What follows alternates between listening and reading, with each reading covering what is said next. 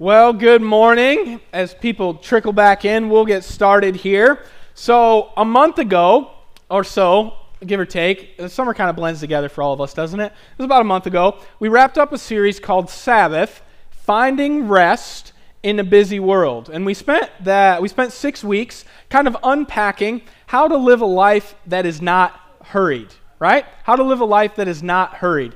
Our goal was kind of off of John Mark Comer's book called The Ruthless Elimination of Hurry. And so we wanted to ruthlessly eliminate hurry from our life because we live in a digital world where we're constantly distracted, constantly plugged in. And that series, that was near and dear to my heart. I've still kind of been living in that, to be honest with you. Even as I'm prepping for the next weeks and all of that stuff, I just keep living there because I want to live less hurried. I don't want to be so frantic and constantly running to and fro like a chicken with your head cut off. I want to live at peace and rest. And so as I was prepping for these messages, I've been reading a book called The Good and Beautiful God. The Good and Beautiful God. And I came across a quote that I just couldn't help but share with you. It speaks to hurry. And the author from that book, he says this. He says, hurry is an inner condition that is fear-based. I just love that. I think that's why we get in a hurry. We fear. We fear if there's going to be enough time in the day to get our stuff done. We struggle to trust the Lord if we're going to have enough money in our bank account, and so we hurry. We run around because it's fear-based. And so I love the first part. He says, hurry is an inner condition that is fear-based. He says, here's what hurry says. In our hearts, when we're in a hurry, this is what it says.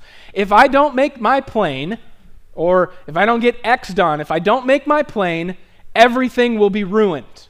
All will be lost. Life as I know it will be over. But, and here's the key, when I learn to walk in step with God, when I learn to walk at His pace with Him, if I don't make my plane, I'm going to be fine because my God is with me. He's got the whole world. He's got your whole world in His hands, as we just sang. Things will work out. Meanwhile, I will move my legs as fast as I can, and my heart will be happy and unhurried in the meantime. I love this quote. I want to live this quote out. I want to be okay in all and every situation because I know that the God of heaven who created me walks with me. I want to be able to take things in stride, to live through life with a pace in my heart, excuse me, with a pace in my heart that is free and unburdened rather than riddled with stress and always restless. I want to learn to walk in step with the Father of heaven and move at His pace. And I love how balanced this quote is. I was talking with a friend of mine who's also a pastor. We were talking about the hurried series and being unhurried. I'm like, everybody's crazy busy. And he's an older guy who I love, but he said, man, Levi, are you sure you're not just going to give license to all the millennials to be crazy lazy, right? We'll just throw up our hands and let go and let God, and we'll just kind of just take it easy. He's like, I don't think our culture's crazy busy. I think they're crazy lazy, right? I'm like, well, brother, I love you, but you're a little cynical, It's like, but he's not wrong. And that's why I love this quote. It's so balanced.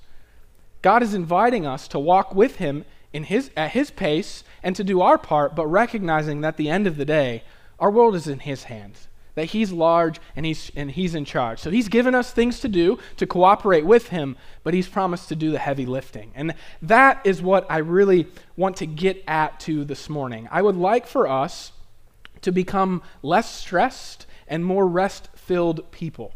I would like to learn to walk at God's pace, to live an unhurried life. I think most of us desire this. The problem is, it's hard. It escapes us, doesn't it? To slow down and to walk with God at His pace. It's an elusive thing. And so this morning, I want to take another stab at helping you ruthlessly eliminate hurry from your life and the fear that drives it or stands behind it. And to do that, to help root you deeper into the rest of God, we need to put a magnifying glass over God's patience, over His patience. We've been going through a series this summer talking about who God is. And I wanted to do this because I think sometimes in church and in the Christian community, we can spend a lot of times, if we're not careful, just unpacking sin.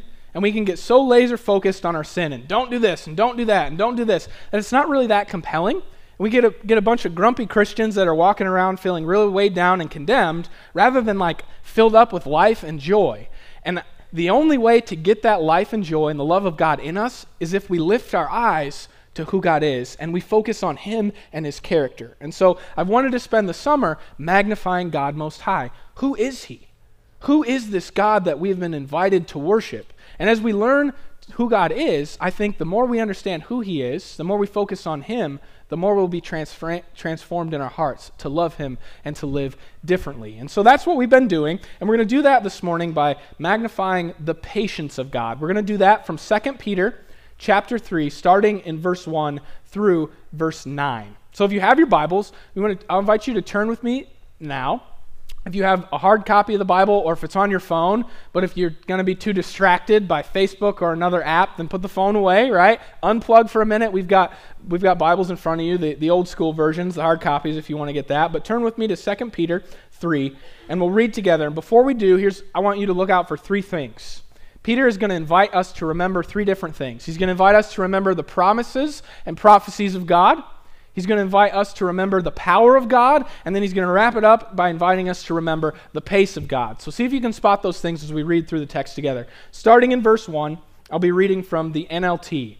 Peter writes this. He says, "This is my second letter to you, dear friends, and in both of them, I've tried to stimulate your wholesome thinking and refresh your memory. I want you to remember what the holy prophets said long ago, and what the Lord and Savior commanded through your apostles. Most importantly, I want to remind you that in the last days, scoffers will come, mocking the truth and following their own desires. They will say, 'What happened to the promise that Jesus is coming back?' All you Christians want to talk about Jesus coming back. Where is He? It's been forever." They scoff. From before the times of our ancestors, everything has remained the same since the world was first created. Nothing's changed. Where is your God? They say. Verse 5. They deliberately forget that God made the heavens long ago by the word of His command, and He brought the earth out from the water and surrounded it with water. Then He used the water to destroy the ancient world with a mighty flood. And by the same word, the present heavens and earth have been stored up for fire or judgment. They are being kept for a day of judgment, when ungodly people will be destroyed. But you must not forget this one thing, dear friends. A day is like 1,000 years to the Lord, and 1,000 years is like a day. And the Lord isn't really being slow about His promise, as some people think. No, He is being patient for your sake. He does not want anyone to be destroyed, but He wants everyone to repent. Okay, that's the end of the text. Now we'll walk back through it slowly, and I'll point out the promises, the power, and the pace of God. So I see Peter invites people in verses 1 through 4. He invites us to remember the promises of God. He says, "I want you to remember what the prophets said long ago and what the Lord commanded to you through the apostles." So to paraphrase, he's saying, I want you to remember, to reflect on, to think deeply often about the Old Testament, where God gave promises and prophecies to His people. I want you to remember the New Testament, where God spoke through Jesus and His apostles, where He gave promises and prophecies. I want you to remember these things. And so I thought for the next 4 hours that we could review the 7,000 different promises together that are in the Scripture. So I hope you didn't have lunch plans or anything, and we'll just go through all of them, right? No one thinks I'm funny. That's okay.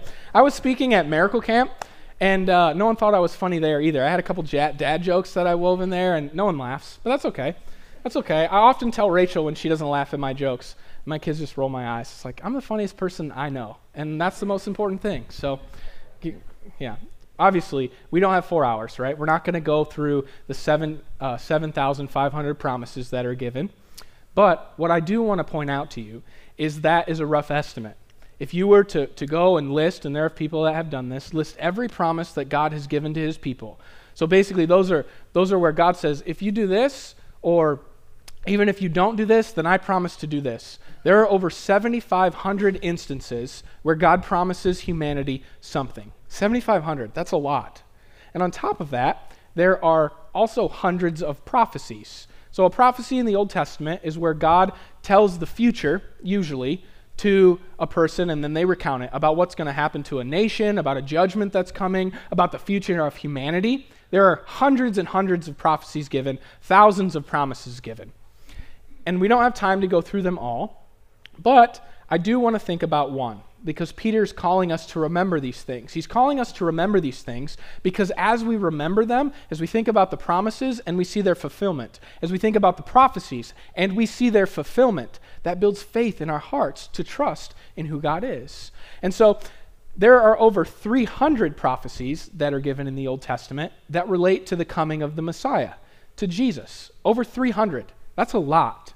And one of them is so ridiculously precise that it's mind-boggling that someone would have been given the future 700 years before it happened.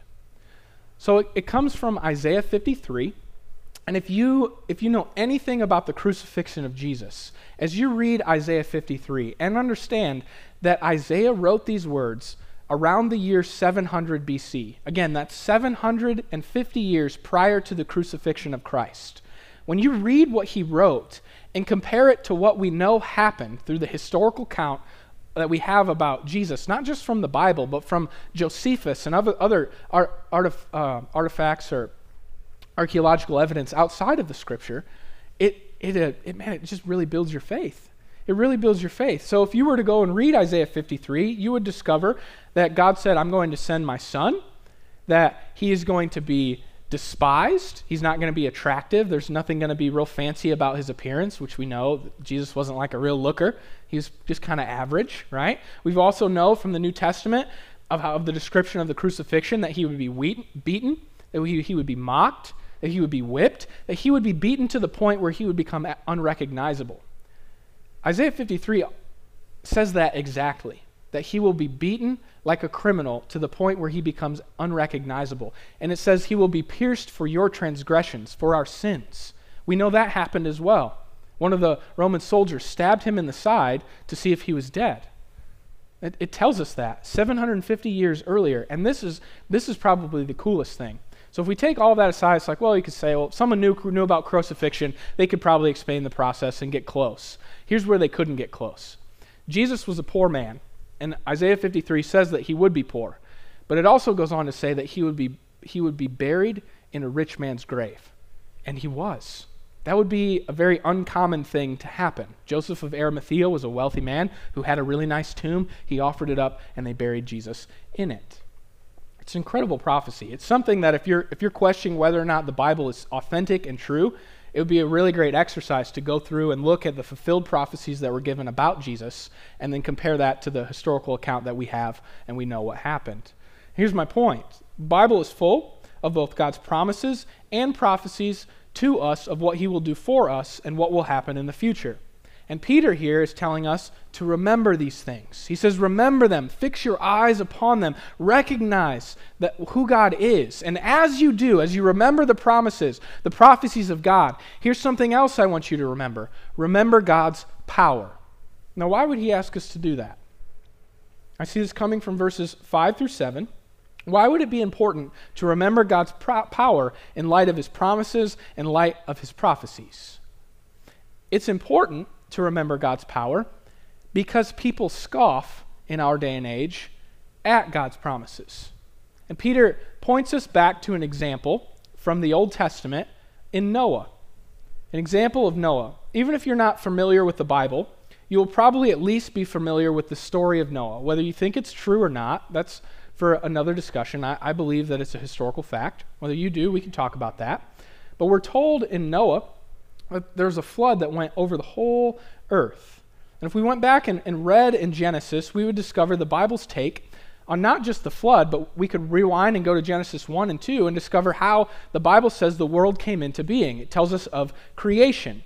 Now, the important thing that we need to remember when we read Genesis is that it's not a scientific textbook.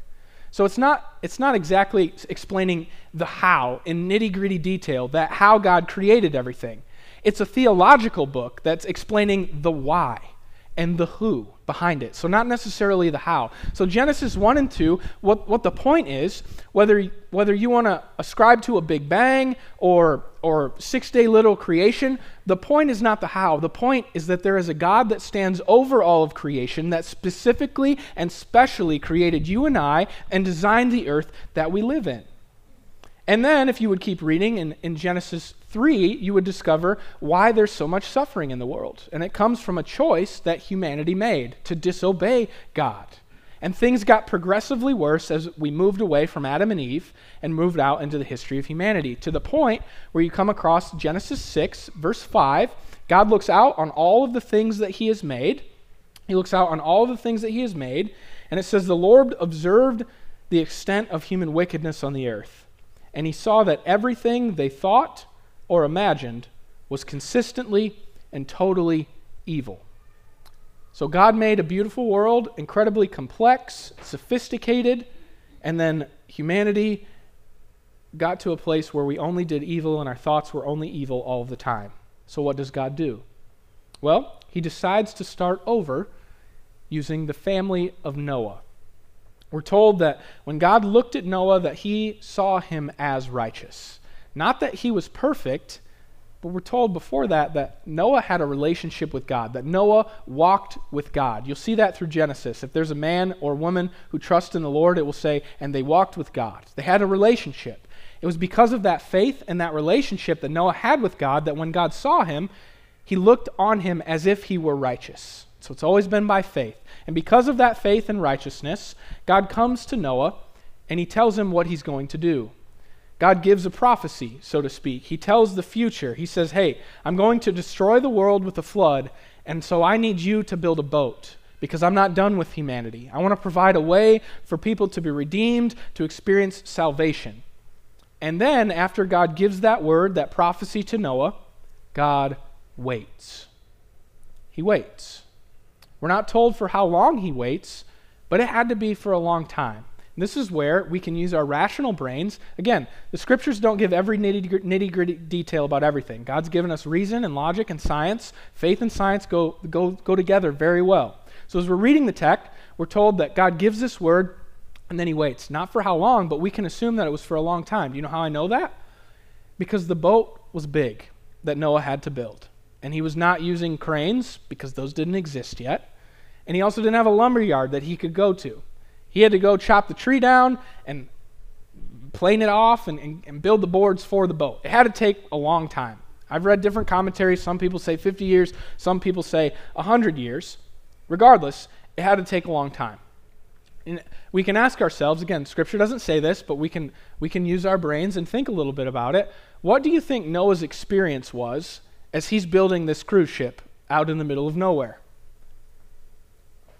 We can guess. People probably mocked him for it. They scoffed him. Think about the scenario for a minute. Noah, you got some craftsmen show up, right? You're ready to put to work. I don't believe in this project, but Noah pays, so I'll work for you. I ask him, it's like, Noah, why are you building this boat? What's your deal? He said, well, there's a God in heaven who speaks to me. So you hear a voice in your head? It's not exactly like that, but I guess. God told me that he's really upset with the entire world because everybody's really wicked. There's a ton of evil, and he's done with it. And he's going to flood the whole world in judgment and kill everyone off except for the people that get into this boat. That's his story. That's his story. It's not exactly incredibly palatable, is it? No, it's not. So we can assume that as Noah's building this boat, and it's taken years, and people are involved in the project because it's a really big project, we can assume that people made fun of him, that they scoffed at him. We're told in 2 Peter 2:5 that Noah was a preacher of righteousness. So we can assume, again, that as Noah is building this boat, he's not just building this boat and being grumpy and cranky. He's proclaiming righteousness to the people that are asking about it. He's explaining the gospel. Friends, we are desperately wicked, all of us. The world has gone to hell literally, and God is going to start over. He is going to bring judgment, but he's asked me to build this boat so that those who trust on his word, that believe his promises and his prophecy, that they would depend in it, if they would repent from their ways and come into the ark, they could escape the coming judgment. Would you come in? Again, that's not explicitly in the text, but knowing our character of God and knowing that he gives types, so he gives an example that will help us better understand who Jesus is, we can assume that just in the same way that I or whoever stands up here every Sunday proclaims the gospel and says, friends, loved ones, judgment is coming on this world. The wrath of God is going to come because there is so much evil and suffering, and God is not going to hold back forever. But he's provided for us an ark in Jesus, that those who would by faith trust and depend and enter into Christ, you might escape what's coming. That's the type that we're given in Jonah, or in Noah. He sets forth an example for how we can better understand the gospel. And so Noah preaches righteousness to the people, invites them to repent, but no one does. All these people do is scoff. You're crazy. Stop talking about sin. Stop talking about judgment. I'm just going to do what I want. It's just going to be black. There is no afterlife. There's nothing. They just scoff. Friends, as we seek to remember the promises and prophecies of God, we need to also reflect on his power. He created this world with but a word. You exist because he knit you together in your mother's womb. He has the power to bring you into this world. He also has the power to bring judgment on you. That is his right. That is his right. And in this passage, Peter gives us another prophecy. He tells us after Jesus, when he returns up into heaven, and as we wait for him to come back once again, people will continue to scoff. We can see this in our scientific community. They scoff at creation. They say, you believe in creation? That's ridiculous. How could you believe in that? They'd rather, the secular community at least, they would rather us believe that there was nothing, and then all of a sudden, out of thin air, there was just a big bang and everything. This giant puzzle that is our world, with all of its intricacies and sophistication, with all of its complexities, it just by chance came into being. Folks, whether or not you ascribe to the Big Bang, you can be a Christian and believe in the Big Bang. I just want to ask the question, how did that happen? What caused it? In your life, have you ever seen there be nothing, and then out of thin air, something? Not to mention a very complex something. No. Like if we want to ascribe to science, can we at least be consistent? Let's test that hypothesis. Right? Has there ever been nothing and then magically something without a cause? No, there hasn't. Not to mention, do we see things as we look at our world over time with enough chance? Do we see anything that progressively gets more sophisticated without the intervention of care and intelligence? No. If you don't take care of your house, eventually it falls apart. You have to paint it. You have to care for it. Right? If we don't take care, if there's no intelligence to guide us through, things don't get better. They don't get more sophisticated. They rust. They die. They atrophy. I respectfully want to say to our scientific community, whom I love, and there's a lot that we can learn through science, so much, but it doesn't have to butt heads with our faith. I think we can mesh them beautifully well.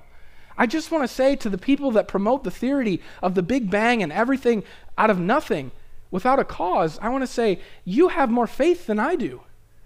That takes so much more faith to believe that just all this happened, rather than to believe that there's a creator who stands over and above it. And so Peter invites us to remember God's power. He created this world, and as we remember his power, that will bolster our faith in his promises and in his prophecy. The problem is, God's timing, his pace, is not our pace. And so as we reflect on his power, we reflect on his promises and his prophecy, sometimes we get frustrated and we start to think, God, where are you? You are slow in accomplishing your promises. Where are you? And that's where Peter says, remember God's pace. He is not slow. As some of you think of slowness, he is patient. He is patient. Now, if you remember, I've said from time to time, it's really helpful when you're reading Scripture, you don't just read it like a novel. You read it slowly. You meditate on it. Sometimes it's helpful to grab a word, to look it up in a dictionary. What is the word patience? What does that mean? How does Peter intend for us to understand it? There's a fancy linguistics tool called a lexicon. Again, you don't need to know Greek or Hebrew, but you can use a lexicon on the blueletterbible.org. You could type in this passage, click on the word for patience, and then it'll give you some definitions of how you can understand how that Greek word, some of the different meanings that it could have from Greek to English. So I typed that in, I looked it up, and here's the sense of that Greek word for patience. Peter says that God is patient, and when he says that, he means that God is even-tempered while enduring trying circumstances. He remains even-tempered, steady, even-tempered in the face of scoffers. He is slow to anger. Why? Because he does not wish for anyone to perish. You see, our God is waiting patiently and eagerly, not looking for who he can vindictively crush. He is waiting eagerly and patiently, looking for who he can bless and be gracious to. He's looking to see who is going to not scoff, but to embrace his promises and his prophecies and reorient their life to come into Jesus, to come into the ark that he's provided, to escape judgment and receive life. And so if we were going to put verse 9 into our own words, we could say something like, God is not slow in keeping his promises, but rather he willingly puts up with a lot without getting angry, because he loves his creation so much that he will endure suffering for a long time so that some would repent and be saved. Peter's reminder should come as no surprise to us that have read our scriptures, because God consistently, time and time again, using the same language, tells us what he is like. In the Psalms, in Jonah, in Exodus, among other places, he tells us, this is what I'm like. I'm slow to anger, and I am abounding in steadfast love. A few weeks ago, we said that God is not an angry judge. He's not an angry judge looking for who he can quickly just smack and crush. That's not who our God is. He's patient. He's slow to anger. He's abounding in love. He's not an angry judge, but he is a just judge. And that is something that we should say amen to. Praise God that you're just, right? Who in here likes an unjust judge? Nobody? Who in here appreciates a judge that would take a bribe? No one? Who in here appreciates a judge that says to the rapist, you know what, I'm just going to let this slide. I know it's pretty egregious, but we're just going to, no big deal. No one appreciates that. Why? Because you and I were created in the image of our God in heaven, who is just. And when we look out in the world, we have an innate sense for injustice. That is because we're created in the God who is just. When we look out, we say, that's unjust, and we weep at the suffering and the evil that's in the world, and there's an anger that rises up, whether you say there's a God or not. We all look out and we say, I hate that. I want justice to be done. Racism is disgusting. I wish our people would take care of our planet. I hate that. I want there to be justice for the earth and for the people of God. Amen. We rejoice in that because we're created in the image of God who is just. And he will bring justice, and that's what he says. I will not permit evil to endure forever. He's just, but he's also merciful. And praise God for that. He is patient. Praise God for that. Why? Because if he gave you and me what I deserve today, apart from Jesus, it would not end well for any of us. And so he says, I'm just, but I am slow to anger, abounding in love. I am patient because I don't want any of you to perish. I have made a way for you to escape the coming judgment in my Son. There's a flood coming, but I have built for you an ark. Would you please come in to Jesus? Would you please get in the boat? Our God is just, but he's also patient. He is willing to put up with a lot of suffering, a lot of injustice, not because he's slow, not because he doesn't care, because he's patient. He is waiting to give grace to those of us who would turn to him. You say, Levi, how do you know that? Because I know some of the promises that he's given us in the Bible. Here are a few. Isaiah 49, verse 23. God promises to those who wait for me, they shall never be put to shame.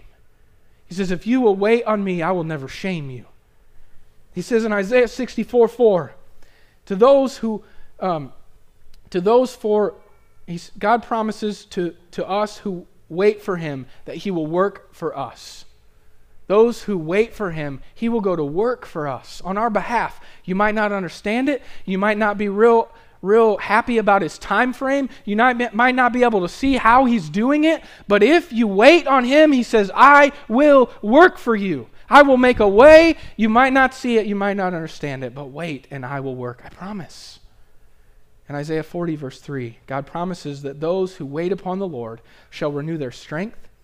They shall mount up on the wings with eagles. They shall run and not be weary, and they shall walk and not be faint. I love the progression that we see in that verse because it shows us our progression as we come to faith in Jesus. He says, when you come and get into the boat of Christ, I am going to fill you with my Spirit in such a way that you are going to soar like an eagle. The old you is going to be dead. I'm going to make you a new person. And you are soar through life with a renewed zeal, with a new perspective on life. But life is going to wear off that sheen, right? And as you begin to soar and as you continue to trust and believe in the promises and the power of God and you try to walk with him in his pace, you might soar down and come down off that height to a run or a jog. You still got some zeal, but life's taking it out of you a little bit. God says you will run and not grow weary as you continue to trust and depend on me. And for the saints in here that have been in Jesus for a while, you will know that as you get to a place where you walk with Jesus and your pace slows down from a soar to a run to a walk, that God kind of just flattens the highs and the lows. And you've seen enough of his promises fulfilled that you know he's got you, and you trust and you depend on him, and you're just able to walk through life protected, cared for, understanding that God will make good on his promises. You're enabled to live your life at a pace that is sustainable, and rest-filled. That's my connection with that Sabbath series. This is how we do this. We trust on the patience of God, not running far ahead of him or getting impatient, but learning that he's not slow, he's patient. That will enable us to slow down in our own lives, to not run ahead of him, to be enabled to live a life of rest and less stress, knowing that we can do our part and trust that God will do his. I want to give you an application to wrap up here, and I'll be brief. I want to give you an application of what not to do. Israel, the nation of Israel, is really good at showing us how not to respond to God. And they do this in regards to his patience, along with many other things. In Isaiah 30, we discover that Isaiah was operating in the prophetic, was telling people about the future and about what God wanted for them during a very contentious time in Israel's history. There were a bunch of surrounding nations, Israel, Babylon, Assyria, that were coming against them. And we see what not to do. Rather than remembering God's promises and his prophecies, as Peter instructs us, the people of Israel, they forgot about God, and they thought of him as being slow rather than patient. They forgot about his power. They themselves become impatient. The danger was too close for them. The odds of success were too small. You ever get in a situation where you can't wait on God because it's just, I can't see a way out? That's what they're in. They can't see a way out. There's no way. We got to make a plan. We got to do something. Where's God? He's slow. Isaiah 30, verses 1 and 2 describes what Israel did. He says, "What sorrow awaits my rebellious children, says the Lord. You make plans that are contrary to mine.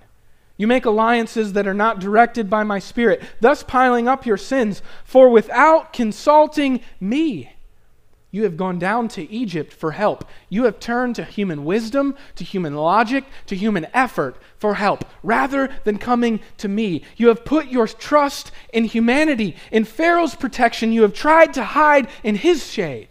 See, this is the opposite of waiting on our Lord. Israel became impatient. God had not delivered them from their enemy in the time that they thought he should.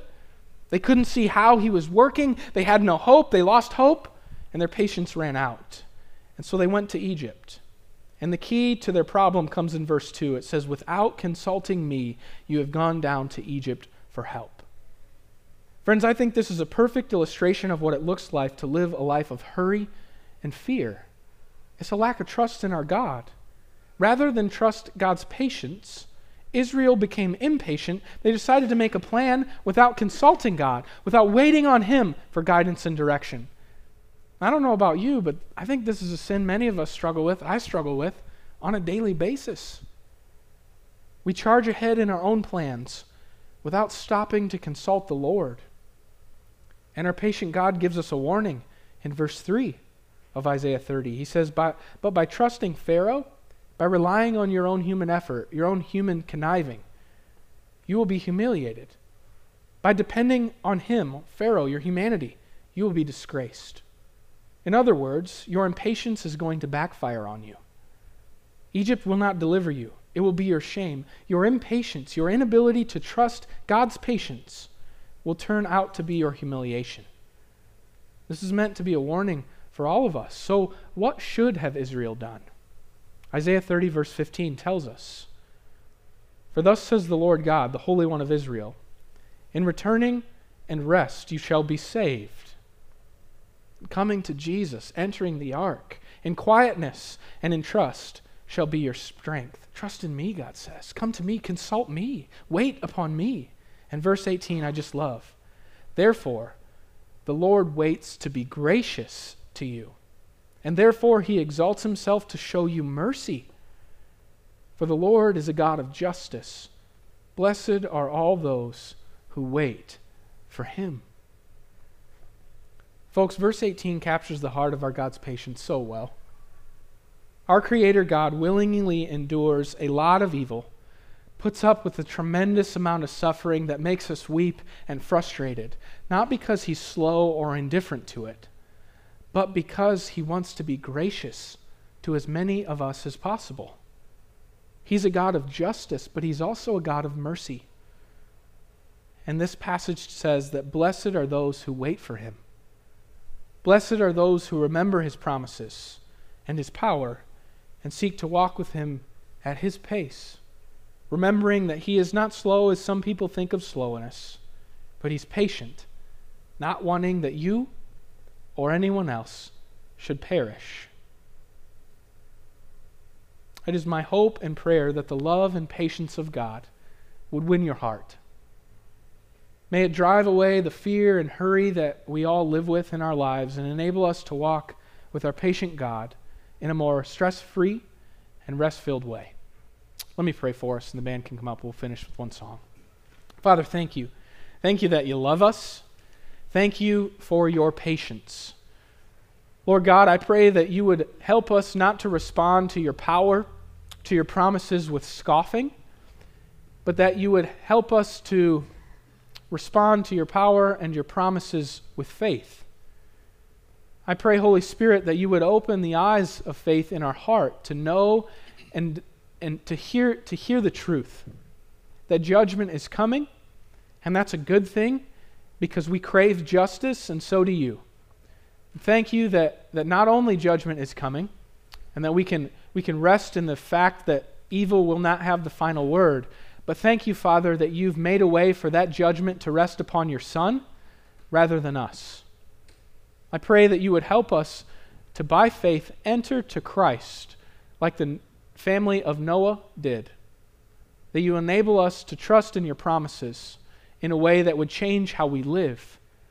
That you would empower us to live by faith, to walk with you at your pace, trusting that you're not slow, you're patient.